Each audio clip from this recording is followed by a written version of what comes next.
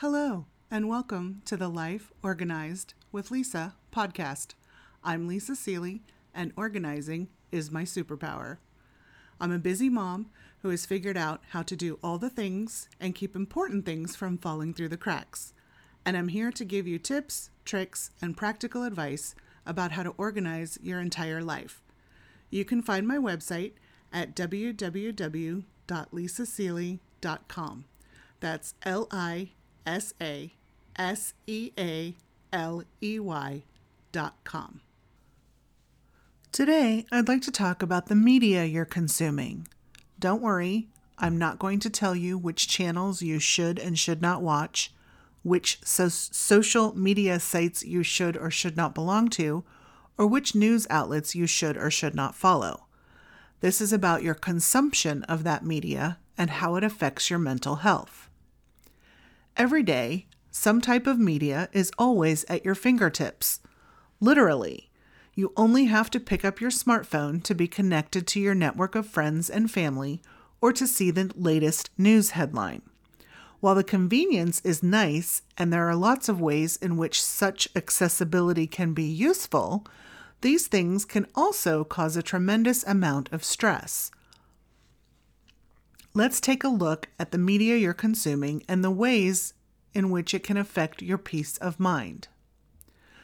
Social media sites like Facebook, Twitter, and Instagram give you an up-close and personal view of what's going on in the lives of your friends, family members, and colleagues.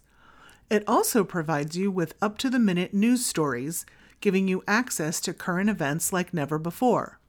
There's also TV, radio, and newspapers. All of them add to the barrage we experience each day. Exposure to all this media on demand can cause a great deal of stress, both physical and mental. When you're glued to your smartphone, or when you jump to acknowledge or answer every alert or email, all while also trying to pay attention to the world around you and what's going on in your life, your senses are bound to become overloaded. This overload leads you to feeling physically drained and stressed out. In other words, it can all become too much to handle. Having to be on all the time by being ready to answer emails as soon as they come in, react to social media posts as soon as they appear in your feed, and pay attention to the latest world events, even if that is just so you can understand the latest memes, is bad for you. And all of this input is intrusive. It cuts into your personal life and your work life. Many of us feel obligated to deal with work messages and crises at the drop of a hat, even if they happen when we're trying to enjoy leisure time with our families and friends. Being exposed to the news regularly is another stressor. It can be traumatic to see and hear about terrible events. Reliving that trauma several times a day simply compounds it, even when it isn't something that is directly happening to you. Finally, there's the stress of comparison and FOMO, or fear of missing out. We can feel like our lives don't measure up to those of our online friends and that we're missing out on things that we want to do. So, how do you cope? First and foremost, limitation is the key to finding balance. Decide what types of media are most important to you and eliminate the rest.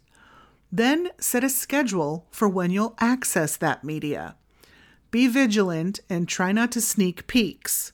Soon, you'll find your reliance on the instant information becomes less and your mood will begin to level out. Find substitutions for your media access.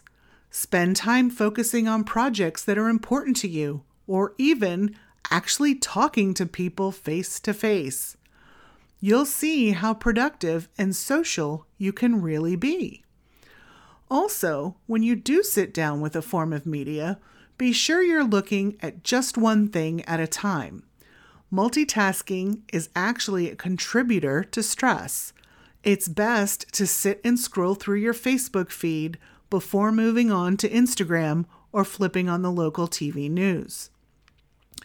So tell me, How much time do you spend consuming media every day?